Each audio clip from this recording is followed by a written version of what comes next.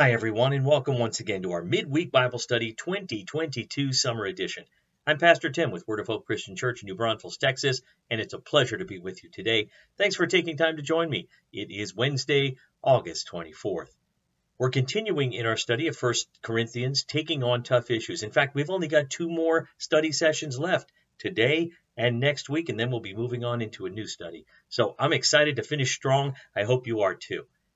Last week, we focused on how our spiritual gifts should be used in worship, and Paul especially addressed chaos and division within the Corinthian church, and we were reminded that every spiritual gift should be used to build up the body of Christ. Today in part 12, we're looking at the hope that is at the core of our faith, the hope of resurrection through Christ Jesus. More in a moment, but right now, let's pray. Heavenly Father, thank you for the privilege again of continuing in this study of 1 Corinthians. It has been a joy to continue to unpack your word. Teach us today about the resurrection and what it means to us. In Jesus' name. And everyone said, Amen.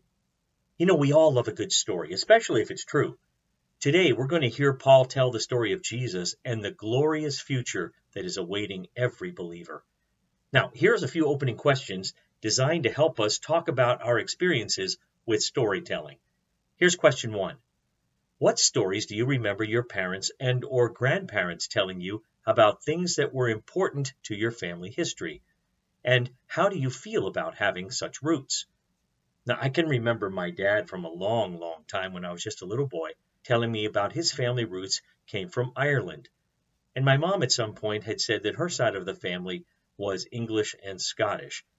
As I grew a little bit older and started to understand just a little bit that we had roots somewhere other than New Jersey where I grew up, I felt really good about that, and it kind of made me feel connected to the past, and that was really cool. Question 2. What funny story about your childhood do you especially remember? Wow, the funniest of all was when I was a baby. So I'm supposedly in the doctor's office not long after I had been born, and the doctor, Dr. Wynn was his name, he was examining me, and as I was told, he pulled back the diaper, and right there I got him smack dab between the glasses. My mom said she laughed. The doctor? Not so much. All right, number 3. Who do you remember first telling you the basics of what the gospel was all about? You know, I have no recollection of being told the basics of the gospel by any family member at all through my entire childhood. I mean, I went to church from age 1 to 21, same church, and I learned about the Bible. I went through all the Sunday school classes and so forth, sat in the big services, heard the preacher and so forth. But I must say that I never heard about becoming a Christian, being saved during that entire time. It wasn't until much later in that 21st year when I was overseas in the military, my first assignment, when I first heard the salvation message. And what a message it was indeed. All right, let's dive into this Bible study a little bit more. Life is precious.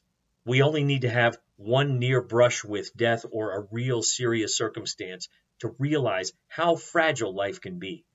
As followers of Christ, we have a hope that others can't have without Christ. This is a confident hope that assures us that we're going to stay alive forever. The sole reason for that is the resurrection of our Lord and his victory over the grave. So follow along as I read today's text. Open your Bible or Bible apps to 1 Corinthians chapter 15. We're going to be looking at verses 1 through 28. And while we're going through this reading, note how Paul points out that without belief in the resurrection, our faith would be useless. Here we go, 1 Corinthians 15, starting with verse 1. Let me now remind you, dear brothers and sisters, of the good news I preached to you before. You welcomed it then, and you stand firm in it. It is the good news that saves you if you continue to believe the message I told you, unless, of course, you believed something that was never true in the first place. I passed on to you what was most important and what had also been passed on to me. Christ died for our sins, just as the Scriptures said. He was buried, and he was raised from the dead on the 3rd day, just as the Scripture said. He was seen by Peter and then by the 12. After that, he was seen by more than 500 of his followers at one time, most of whom are still alive, though some have died. Then he was seen by James, and later by all the apostles. Last of all, as though I had been born at the wrong time, I also saw him. For I am the least of all the apostles. In fact, I'm not even worthy to be called an apostle after the way I persecuted God's church. But whatever I am now, it is all because God poured out his special favor on me, and not without results. For I have worked harder than any of the other apostles, yet it was not I, but God who was working through me by his grace. So it makes no difference whether I preach or they preach, for we all preach the same message you have already believed. But tell me this, since we preach that Christ rose from the dead, why are some of you saying that there'll be no resurrection of the dead? For if there's no resurrection of the dead, then Christ has not been raised either. And if Christ has not been raised, then all our preaching is useless, and your faith is useless. And we apostles would all be lying about God, for we all have said that God raised Christ from the dead. But that can't be true if there's no resurrection of the dead. And if there's no resurrection of the dead, then Christ has not been raised. And if Christ has not been raised, then your faith is useless, and you are still guilty of your sins. In that case, all who have died believing in Christ are lost. And if our hope in Christ is only for this life, we are more to be pitied than anyone in the world. But in fact, Christ has been raised from the dead. He is the first of a great harvest of all who have died. So you see, just as death came into the world through a man, now the resurrection from the dead has begun through another man. Just as everyone dies because we all belong to Adam, everyone who belongs to Christ will be given new life. But there is an order to this resurrection. Christ was raised as the first of the harvest. Then all who belong to Christ will be raised when he comes back. After that, the end will come when he will turn the kingdom over to God the Father, having destroyed every ruler and authority and power. For Christ must reign until he humbles all his enemies beneath his feet, and the last enemy to be destroyed is death. For the scriptures say, God has put all things under his authority. Of course, when it says all things are under his authority, that does not include God himself, who gave Christ his authority. Then when all things are under his authority, the Son will put himself under God's authority, so that God, who gave his Son authority over all things, will be utterly supreme over everything, everywhere. Wow, what a dynamic piece of scripture that is. Perhaps it's familiar to you, perhaps there are parts that are not, but we're going to unpack it today. So number one, here's the question. In verses 1 and 2, Paul is reminding the Corinthians about standing firm on the gospel. But at the end of verse 2, he raises an interesting possibility. Why was Paul reminding the Corinthians to stand firm, and what does he mean at the end of verse 2? Paul reminds the Corinthians that the gospel message that he had preached to them, that they had welcomed, on which they had taken their stand, was the message that had saved them. Paul wanted to remind them of that gospel because apparently some, probably the false teachers, had been distorting it.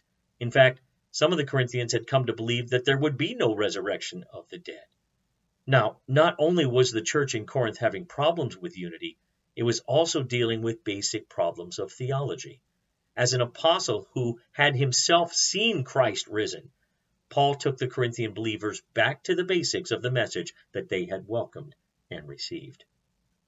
Number 2, question. In verses 3 and 4, the central theme of the gospel is given. What are the 3 key points that Paul shares? Those 3 key points are, number 1, in verse 3, Christ died for our sins. Without the truth of this message, Christ's death was worthless, and those who believe in him are still in their sins and without hope. However, Christ, as the sinless Son of God, took the punishment of sin, dying for sin, so that those who believe can have their sins removed. Now, the phrase, as the scriptures said in that verse, refer to the Old Testament prophecies regarding this event, such as Psalm 16, verses 8 through 11, and Isaiah 53, verses 5 and 6. Christ's death on the cross was no accident. It wasn't an afterthought. It had been part of God's plan from all eternity in order to bring about the salvation of all who believe. The second key point is starting in verse 4, he was buried. The fact of Christ's death is revealed in the fact of his burial. Many have tried to discount the actual death of Christ, from the false teachers of Paul's day to false teachers today. But Christ did die on the cross and was buried in a tomb. And the third key point is this: he was raised.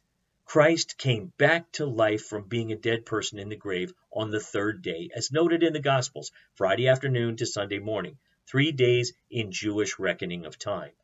This also occurred, as the scripture said, again, Psalm 16, verses 8 through 11, and Jonah chapter 1, verse 17. All right, number 3, question. In verses 5 through 8, Paul indicates Jesus appeared several times after his resurrection. How many times did he appear, and to whom? I count 6 appearances that Jesus made in these verses. The first was to Peter, as also noted in Luke chapter 24, verse 34. Then Jesus appeared to the 12. The expression the 12 was the title for the original disciples. Next, in verse 6, Jesus appeared to more than 500 of his followers at one time. This event is only recorded right here in 1 Corinthians 15, nowhere else. It says that all these people saw him at once, and at the time of Paul's writing, most of them were still alive. Paul could then appeal to their testimony to back up his own. Then in verse 7, Jesus appeared to James, his half-brother. Now remember, James didn't believe at first that Jesus was the Messiah, John 7:5. After seeing the resurrected Christ, he became a believer, as did Jesus' other brothers. You can read about that, Acts chapter 1, verse 14. Also in this verse, Jesus again appears to all the apostles. And lastly, in verse 8, Jesus appeared to Paul. Number 4, question. In verse 9, Paul says he is the least of all the apostles, and goes on to say he's not even worthy to be called an apostle. Well, what does he mean by that? As a zealous Pharisee, Paul had been an enemy of the Christian church, even to the point of capturing and persecuting believers. Check that out in Acts 9, verses 1, 2, and 3. Paul was reminding the Corinthian believers of the magnificent grace of God in drawing sinners out of sin and into his kingdom. Paul wasn't putting himself down by calling himself the least of all the apostles. Instead, he realized that although all the apostles had been drawn from sin, Paul had actively persecuted the church of God. He fully realized the depth of the error and sin from which he had been saved, so much so that he knew he was not worthy to be called an apostle. Only God's grace had handed him such a privilege and responsibility. Number 5, question. In verse 12, it appeared that some of the Corinthian believers doubted there would be a resurrection of the dead. Why did they doubt that? The gospel message the Corinthians had received and believed included the basic fact of the resurrection, a central fact to the Christian faith. But apparently, as this verse says, some doubted or just flat out said there would not be a resurrection of the dead. This kind of thought contradicted the entire gospel message.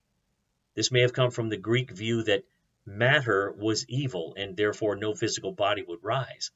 The church at Corinth was in the heart of the Greek culture. So many believers had a difficult time believing in a bodily resurrection. Paul wrote this part of the letter to clear up any confusion about the resurrection. Number 6, question. Read again verses 17 through 19.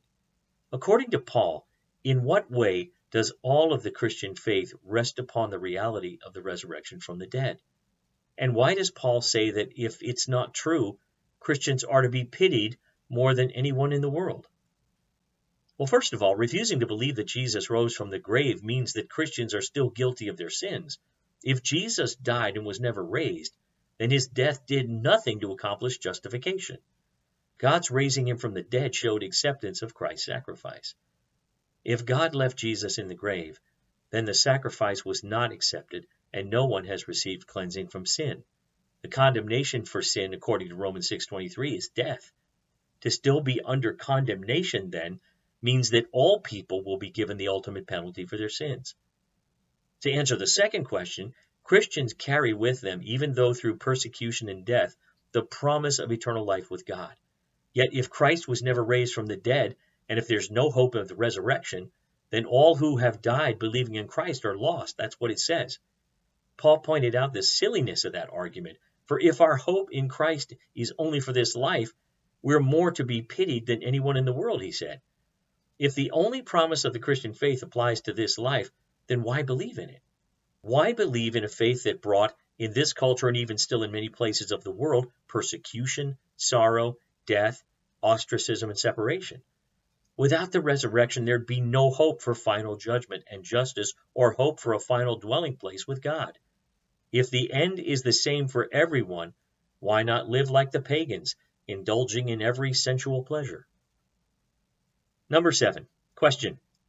Review verses 26 to 28.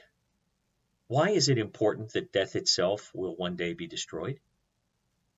Death is every living being's enemy, the common fate of all humanity. Death is the last enemy that always wins. But Christ will destroy death.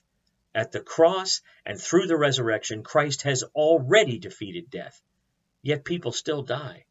For those who believe in Christ, though, death is merely a doorway to eternal life. Amen to that. And now our last study question for today, number 8. What difference has Christ's resurrection and your resulting victory over death made to you in terms of hope and courage, in terms of purpose for life? First of all, I have hope and a future because Jesus took my sin on his shoulders. He nailed it to his cross, took it to his grave, and buried it. And then he rose to life, and because of that amazing love and grace, I am free to live for him and make a difference in this world that brings him honor and glory. I know that whatever I do, wherever I go, I can serve him and tell others about him. I can be an encourager and an advocate for Christ. And I don't have to fear what the next step is after death because I know that I am in Christ and I will be with him one day for all eternity. And beloved, that is true for all who believe in Jesus. Well, folks, that brings us to the end of today's study. Let's recap briefly what we talked about. Today, Paul summarized for us what the Christian faith is all about, and he reminded us that our hope is in the death and resurrection of Christ, and that someday we will have victory over death. Amen. Next week is going to be our last study. We're going to finish our study of 1 Corinthians by looking at 1 Corinthians 15, the latter part of the chapter, verses 35 to 58, and we're going to consider what our resurrection bodies will be like. You don't want to miss that. It's going to be a great discussion. All right, thanks for joining me today. It's been a pleasure to be with you once again. Thank you so much for taking time. I hope the Lord has blessed you through this study today. Please take care. Have an amazing rest of your day and week. I'll see you right back here next time. Until then, God bless you. Go in peace.